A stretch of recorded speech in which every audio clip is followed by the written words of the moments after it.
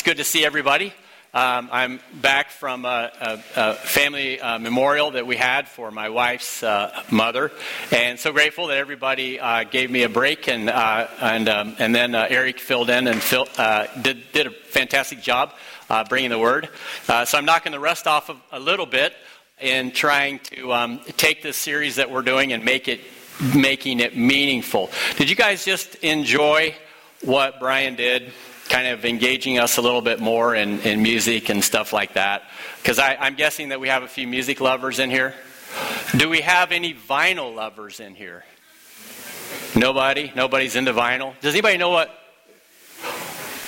Let me rephrase that. Vinyl LPs. Anybody into vinyl LPs? Not into it, but I like it. You like it? Okay. Because I just want to show you a picture real quick.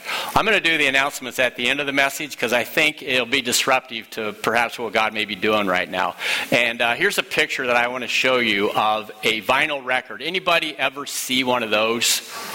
All right, so you know what I'm talking about. Anybody ever play one of those? I notice no hands up there in the balcony. Any of you guys? Awesome. Yeah. Isn't it cool to see another generation of young music aficionados enjoying the art of the LP? Now, I don't know if they're aware of it or not, but when we were kids, we would buy all kinds of records, yes, and some of us even Kiss records, which I just say that as a way of confessing something I needed to get out of my head.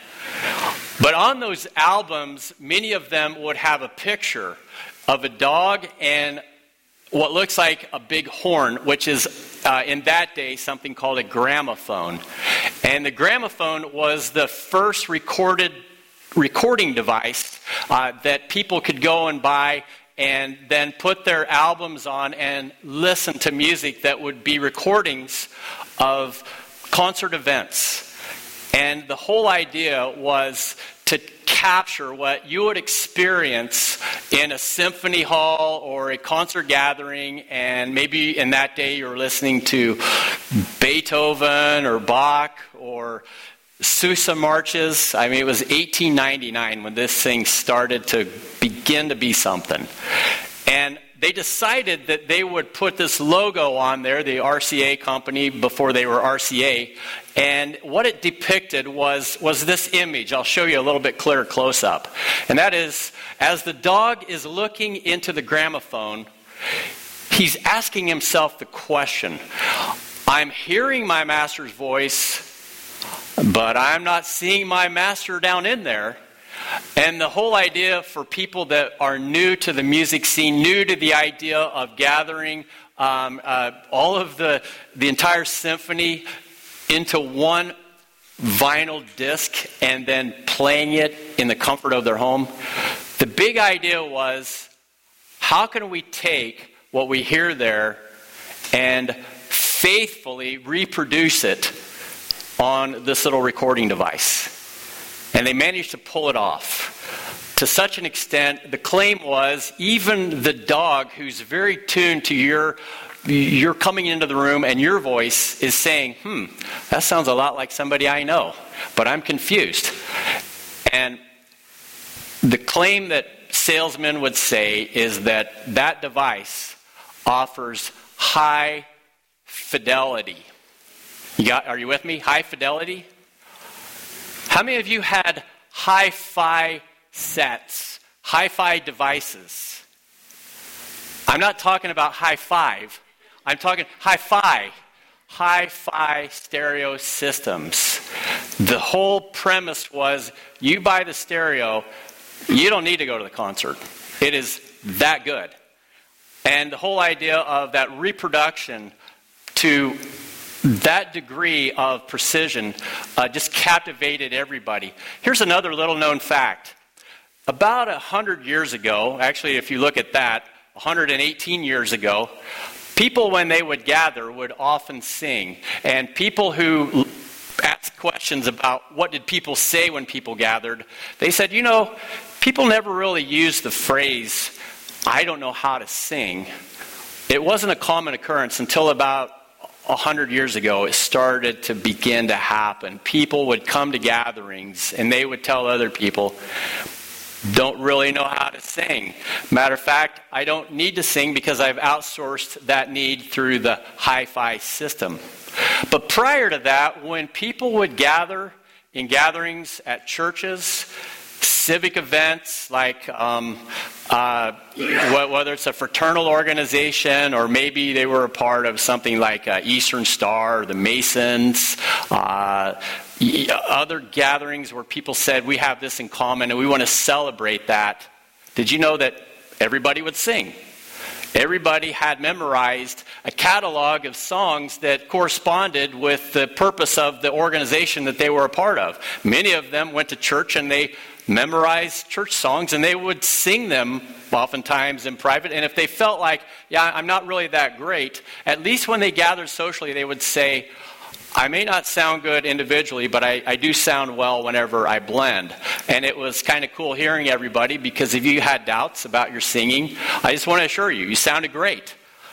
Because maybe that whole phenomenon of blending kicked in. You sounded pretty true to what we were hearing, and it was awesome. But we've come to a place in time where we have access to so many different versions and types and genres of songs that it's an optional thing. But did you know that singing is actually really good for you? This is a sidebar fact. We had a choir here in the last service, and what the choir director does is enables all 20-some people that are singing in that choir to breathe at the same pace. And there's a little device in the back of their throat that's called a larynx, and it has a couple little flaps in it that sort of have mucus on it. And when you blow air through that device, it can actually sound pretty awesome. And the choir director's job is to synchronize the flow of air out of the lungs of the people that are in the choir through that little device in a way that it all comes out at the same time and they just blend beautifully. And if they can sing well, it just elevates the whole quality of the performance. And here's something else that happens. People that have been in those environments have been studied by scientists regarding what is going on in their bodies whenever they're singing together and they're breathing together. They actually said over time, their bodies begin to be in sync.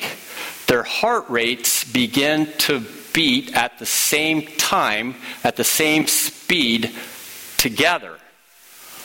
And something kind of deeply mystical happens there that I think is that thing that we call, wow, that musical experience that I just had is, words can't describe it. It's just something special. And God sees that at a deeper level. But the other thing that happens is inside their brains, something else is going on. There is a neurochemical reaction that happens that says, I feel good, I feel really good. And it's something called oxytocin. And there's another one called endorphins. And people sing, and then, believe it or not, after they get done, they feel pretty awesome. And they're thinking, man, I would like to do that again. And maybe you've experienced that in your car as you're singing along with your favorite hi-fi recording device and listening to your favorite artist and blending in with them. And it's just a God-given thing. It is a way for God to say, if we are all in sync in the right way, it works. But if we're not, it doesn't work. Because something else that they said about people that enjoyed choirs is that if they miss a practice, when they test the neurochemicals in their body, the hormones in their body, they say that there is a higher amount of cortisol, which is a bad hormone. It's a stress hormone, and it honestly just makes you feel pretty nasty. But when they do sing and they do participate, there is that good hormone that just makes them feel better than average. Where am I going with that? as God is looking at this church body, and he's saying, I've given each member of this body my Spirit. And the way that you know is whether or not some things are coming out of this body in the way of interacting with each other and the behavior that they have. It's emerging out of them and flowing into conversations and flowing into relationships. And it is described in this way. People, when they see it going on, they say, I see love, I see joy, I see peace, I see patience, I see kindness, I see faithfulness, I see gentleness, I see self-control. They are all in sync. They are all breathing at the same rate, the breath of the Spirit into their lives, and they're living it out in a way that they're actually feeling pretty good, and so much so that the quality of their existence together is elevated by how they show so much love and how they have so much joy. And how, despite what is going on out there, they've got peace. And there's a lot of people who sort of make their way into this place. There are people that have been saying to themselves, I've done a lot of things out there, and I found little glimpses of it, like love. And I found some peace, but not enough to satisfy. And there's a joy, but it doesn't last. And I've looked for people who could be a little kinder, but I can't seem to find it. And you know what God said? I want to create a new community of people that are my choir. They are my voice. They hear my voice, and they reflect my voice in a way that no one can mistake. This must be from God. And God says our song really is the fruit of the Spirit. But a lot of us, we come into this room, and truth be told, we have issues with faithfulness. It may be that I want to have a good relationship with God, but I can't seem to make it happen. Too many other things are pulling me away. Too many other things are distracting me. And so here, Pastor, if you keep it short, you got me. If you keep it long, maybe not. But here I'm finding something that just seems to pull me in. And that something is just God working, hopefully, through us in a way that you're hearing our song. But there's some of us who want to bring more and more of that to bear upon this experience. But if you were to look at our lives, there's a continuum between our unfaithfulness to what we believe is true in this room and allowing the Holy Spirit to work in our lives, and faithfulness. And many of us could say somewhere on this continuum would be an X that I would put, and I would say that's my life. I'm kind of faithful to God, but I'm kind of not. Now, when God hears that, he's heartbroken. And it's not that he's trying to coerce anybody into faithfulness. He's heartbroken because he knows that there's a better way for you. And the more you're drawn into him, the more we see just how good it really is. You know, I think if I were to ask any of you, what is your picture of God? I mean, if I were just to say, do you think he's mean? Are you not sure? Do you think that sometimes he's mad and sometimes he's pretty happy? Do you think sometimes God just loves me any and all times no matter what? Well, whatever you're thinking about God, that's how you're going to relate to him. My wife, she can be pretty loving. She can be somewhat strict sometimes. She can be challenging. But for some reason, I felt like it was important to be in a relationship with this particular woman. And as a result of that, I've discovered something.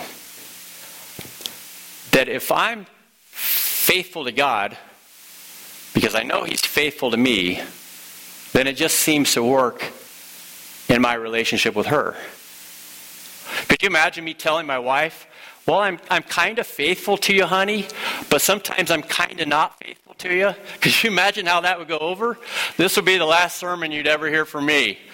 I would be obliterated from the planet.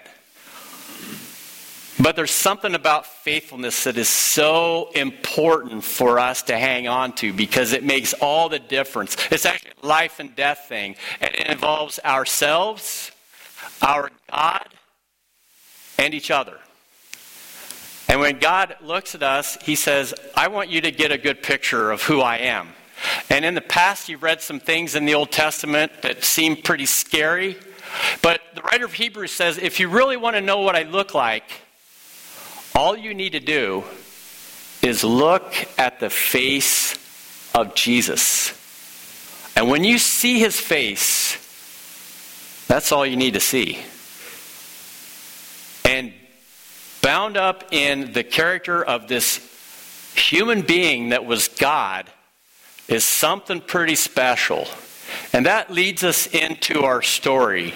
Because there was a guy who did not really care for the Jewish people. Matter of fact, his job was to take his boot and put his foot down on the neck of the Jewish people and to let them know he's in charge here because Rome is in charge here. And yet, he took his foot off of the neck of one person and said, there is something special about you that gives me a completely different picture about who I thought God was. Because you're filled with a power and a compassion and a grace and a love that I've never seen before. And I could just imagine Jesus saying, that's right.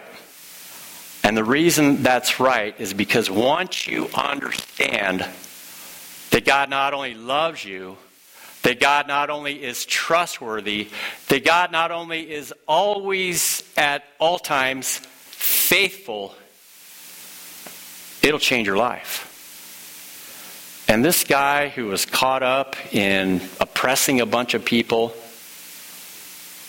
he had some God issues going on in his life. There was someone that he cared deeply about in his household that was broken. And he'd played every card in his hand to try to bring this person to health. And when he saw Jesus, and when he saw the character of God in the face of Jesus, he knew this may be the place that I need to go to make my life whole again. I'm just going to tell you the story. It's in Matthew chapter 8, and beginning in verse 5, I'd like to just look at it real quickly if we can. It says these words, when Jesus entered Capernaum, a centurion, that is a guy who is in the military, who's over 100 people responsible to him, when he came to Jesus, he appealed to him and said, Lord, my servant is lying at home paralyzed, in terrible distress, and he said to him, I'll come and cure him. And the centurion answered, Lord, I am not worthy to have you come under my roof, but only speak the word and my servant will be healed. For I also am a man under authority. The soldiers under me, and I say, one, go, and he goes. And I say to another, come, and he comes. And I go to my slave, and I say, do this, and he does it. And when Jesus heard him, he was amazed. I want you to know something. The only time that we are aware that Jesus is amazed about something in the Bible, it is here. This oppressor of our people. Jesus is like, man, you, my friend, get it. And he said to those who followed him, truly, I tell you, no one in Israel have I found such faith. I tell you, many will come from the east and from the west and will eat with Abraham and Isaac and Jacob in the kingdom of heaven, while the heirs of the kingdom will be thrown into outer darkness, where there will be weeping and gnashing of teeth. It's just another way of saying, if that scared you, that they don't want to be a part of this. And so I'll just let him not be a part of it. And to the centurion, Jesus said, go, let it be done for you according to your faith. And the servant was healed in that hour. And what Jesus just did right there was he honored the faith or the faithfulness of the centurion. But how do you do that? I mean, how do we as believers move from the continuum of unfaithful to faithful? I think it's actually locked into this story. Because what the Roman centurion said was, I have a need. I want to go to the guy that has the authority to do something about it. And when I do, I'm going to trust him to do something about it, knowing that he can. And sure enough, he did. And what Jesus demonstrated to him, he's actually asking all of us to be a part of. Anybody ask you, do you believe in God? And you say, well, yeah, I believe in God. No question about that. I'm not really sure who he is, but I believe in God. And some people would say, well, I believe in Jesus as Savior, and they just kind of leave it at that, and it doesn't really change anything. They don't really become part of the great chorus of people that are singing the fruit of the Spirit. But what Jesus said was, if you have faith and you're faithful, this is what faithful people do. They trust the authority that is in the relationship. Now let me just perhaps make that sensible to you. One reason why I don't cheat on my wife is because we have a covenant that we made in a church like this together. This is one reason. And that covenant has authority in my life, and I honor that covenant. But it was a covenant that I didn't just make with her, I made with her and God. And I respect that covenant. It has authority. It tells me what I can and can't do within that relationship. And I honor it. And guess what? We have been blessed because of it.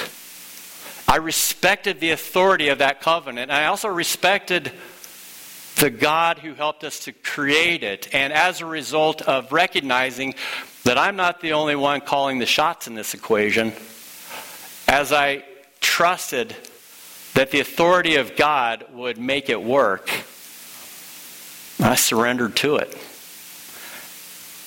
I made myself faithful to it. I trusted that God is trustworthy. And even in this relationship, if we struggle, He's faithful in it and will help us with it. And I can honestly say I found that to be true. But when you come into a church setting, the same dynamic, believe it or not, is in play. A lot of us who are here have made a decision to accept Jesus Christ as our Lord and Savior. And we've made a covenant with Him by saying, I want to surrender my life to you and become a part of your family and live with you forever. And I'm going to be baptized like you were, so that demonstrates publicly that this in fact is true. But I also want you to know that I believe that you're trustworthy. I believe that you're worthy of living my life for.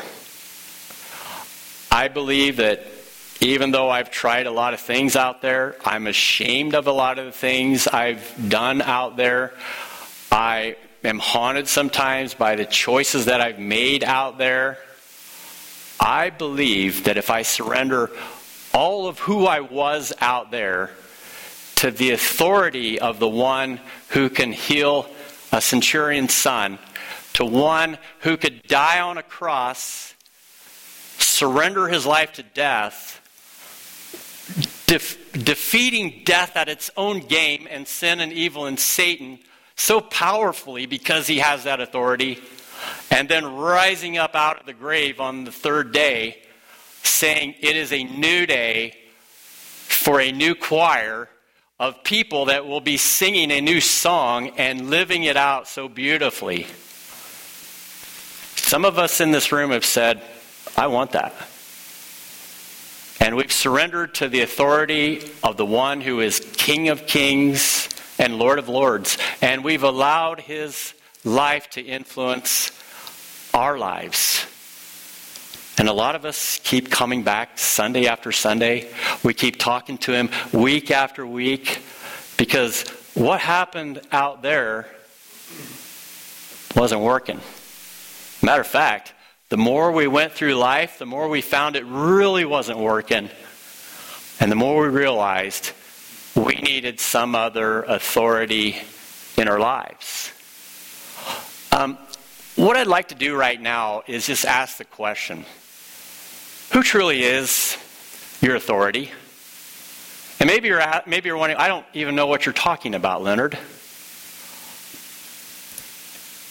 The way I discovered what was having authority over my life was asking the question, what is having influence in my life? What do I do that affects the most who I am? Are you with me?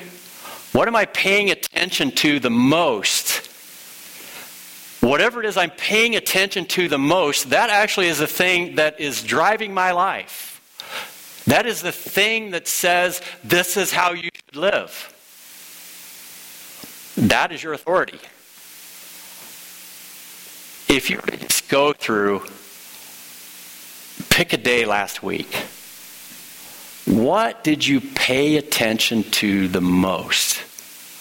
It could have been your job, and that would mean your boss had authority over you and you respected that. Otherwise, the arrangement would fall apart and you'd lose your job. It could be that, I know you guys up there in the choir loft or in the thing are going, oh no, he's going to social media. Okay, I did it. I'm just going to go there now. You guys have permission to not like me afterwards, but hopefully you'll respect me.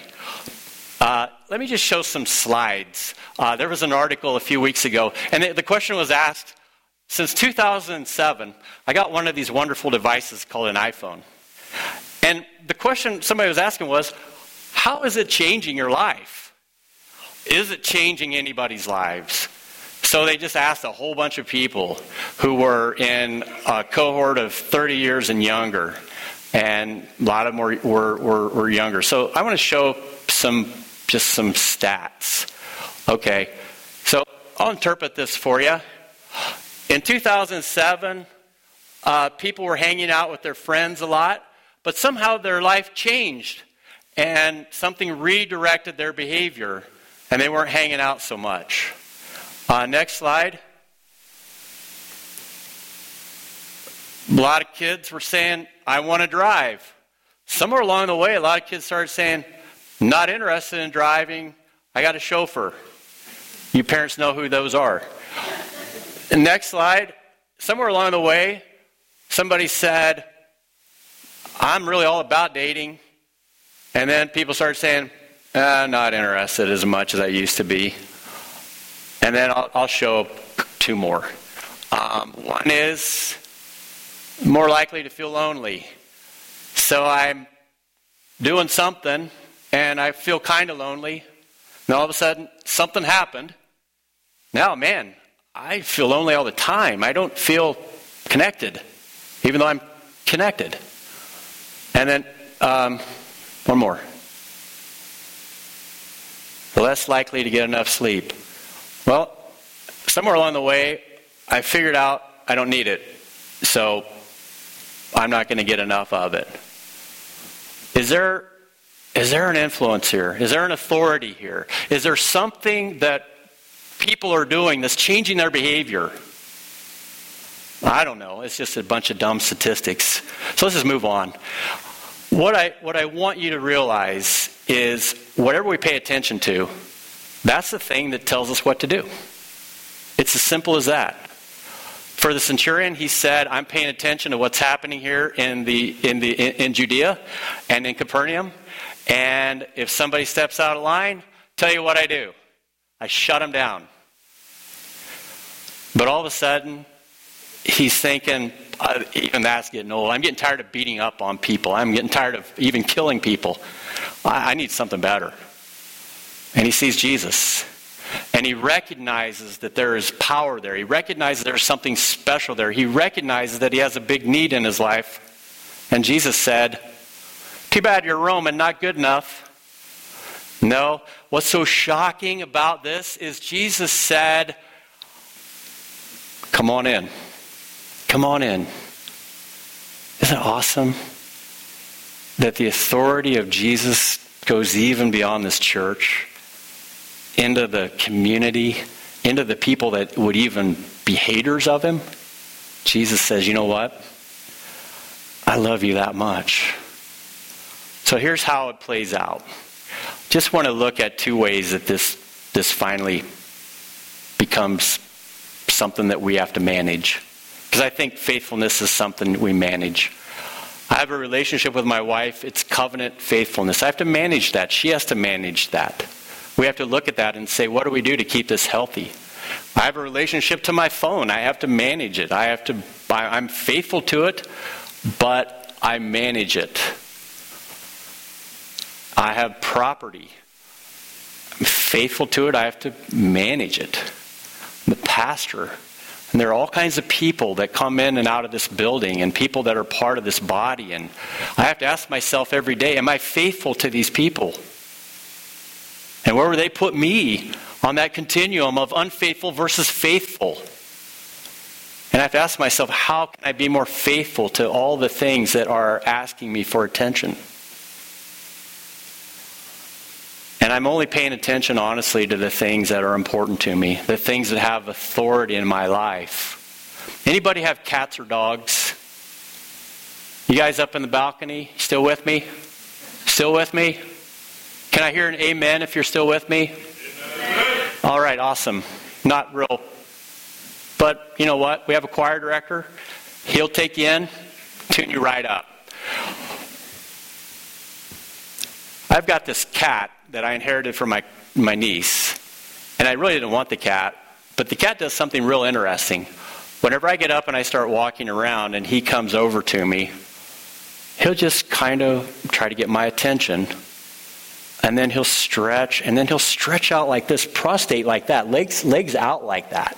And he's stretching out. And he does it every time. And the weird thing is, same thing with the dog. I come home from work. Dog sees me, and he goes like this. And I'm like, you're bowing down to me. Nobody does that. Do you think I'm a god or something? And then I'm like, you know what? I'm just going to go with this. And I realized that it's like, why are they bowing down to me? Well, I'll tell you why they're bowing down to me, because I give them treats. I feed them. I take care of them. I actually am kind to them. And I'm good for them in every way. I try to take, as much as cats annoy me, I am humane. And I wonder sometimes, God looks at us and he says, you know, if you honor me, I will take care of you. I have another cat, Tesla. He's just a neuron. He doesn't do that. I mean, it's not like it's an ego thing with me. But he just does whatever he wants to do when he feels like doing it. We don't really have much of a relationship because his own authority is whatever that compass is that's spinning in all kinds of directions inside of his head that he can't make. I mean, because he'll come in, then he goes out, then he comes in, then he yells at me, and then he goes out. And I'm like, that cat is unstable. The other cat, though, he's almost too stable. Like he's on Prozac or something. But you know what? He's like, you're the man. And I try to respect that. No one else says that in my household, but hey, at least I got a fan club of 2. But how do we manage that? I think the first thing that we have to do is ask ourselves, what am I being faithful to? Because whatever I'm being faithful to, that probably means that has some authority in my life.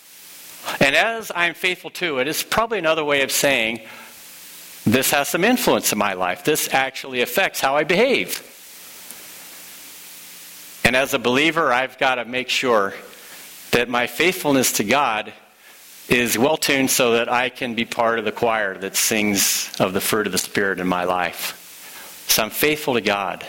And God says, I want all of you to understand that being faithful to me, to being starting out your day saying, I believe in the Father and the Son and the Holy Spirit. I believe that Jesus reigns over everything, including that thing we've been praying about so desperately off the Florida coast called a hurricane. I believe that Jesus Christ is King of Kings and Lord of Lords, and even those things are subject to his words of peace Be still.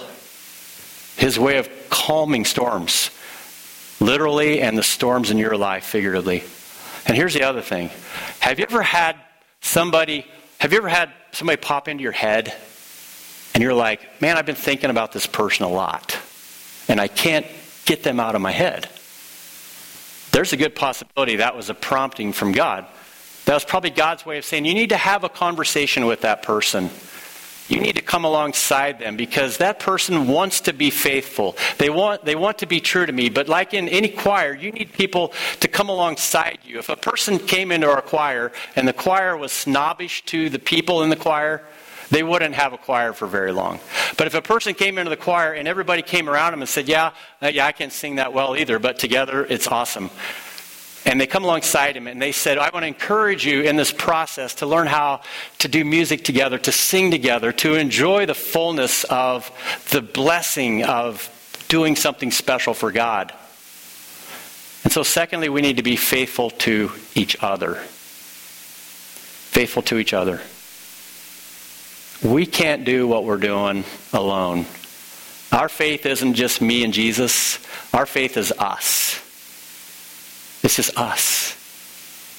God, ourselves, each other. And when the fruit of the Spirit emerges in our lives, it's God's way of saying, you got it in order here. You understand that I'm the authority in this equation. And if you live under my authority and you respect it and you're faithful to it, the other stuff just starts to work. In ancient traditions, they would have prayer books, and the prayer books would start out, I know it's old King James type of stuff, but they would start out by saying, when you wake up in the morning, acknowledge the Father and the Son and the Holy Spirit, and then surrender your day to Him. And in some of these prayer books, they would say this 3 times. And what it does is it underscores how you manage your day based on what you just said, based on the authority of that statement. And quite frequently, I do that. And when I don't do it, I know. I know that it doesn't work. It breaks down. And what Jesus has come to do is not just bring healing to people that are struggling, but he came to rescue us from the state of dying forever. And when he died on the cross, it was his way of telling us, I'm faithful to you to the living end, to the point of death. That's how much I love you. And when he rose from the grave, he also said, you may not even know this, but you are captive to the authority of something else that is keeping you away from me. And what I have done on this cross and what the empty tomb expresses is that I have power to deliver you from that and to make your life something completely different, to rescue you and deliver you and restore you. God is that faithful. The question I want to leave you with is, how much would you say that you are faithful to Him? Some of you may be saying, I want to move in that direction. And the next stop perhaps is to just be brought into His family and to begin the journey. To confess Him as your Lord and Savior, to be baptized. Some of you may or may not find that baptism is something important to you. But in here, baptism is a way of defining the moment that you said, I want to be faithful with God, and I'm making steps towards faithfulness to Him forever. And I also want to be a part of His family. And so we are here to invite you into that family. And we hope that we're faithful in the process of doing that. And we want to give you a place where you can grow in your faith alongside other people so that we can become faithful together. And with all of that said, I just want to let you know my purpose here is to invite you into that process and into that experience and into that joy.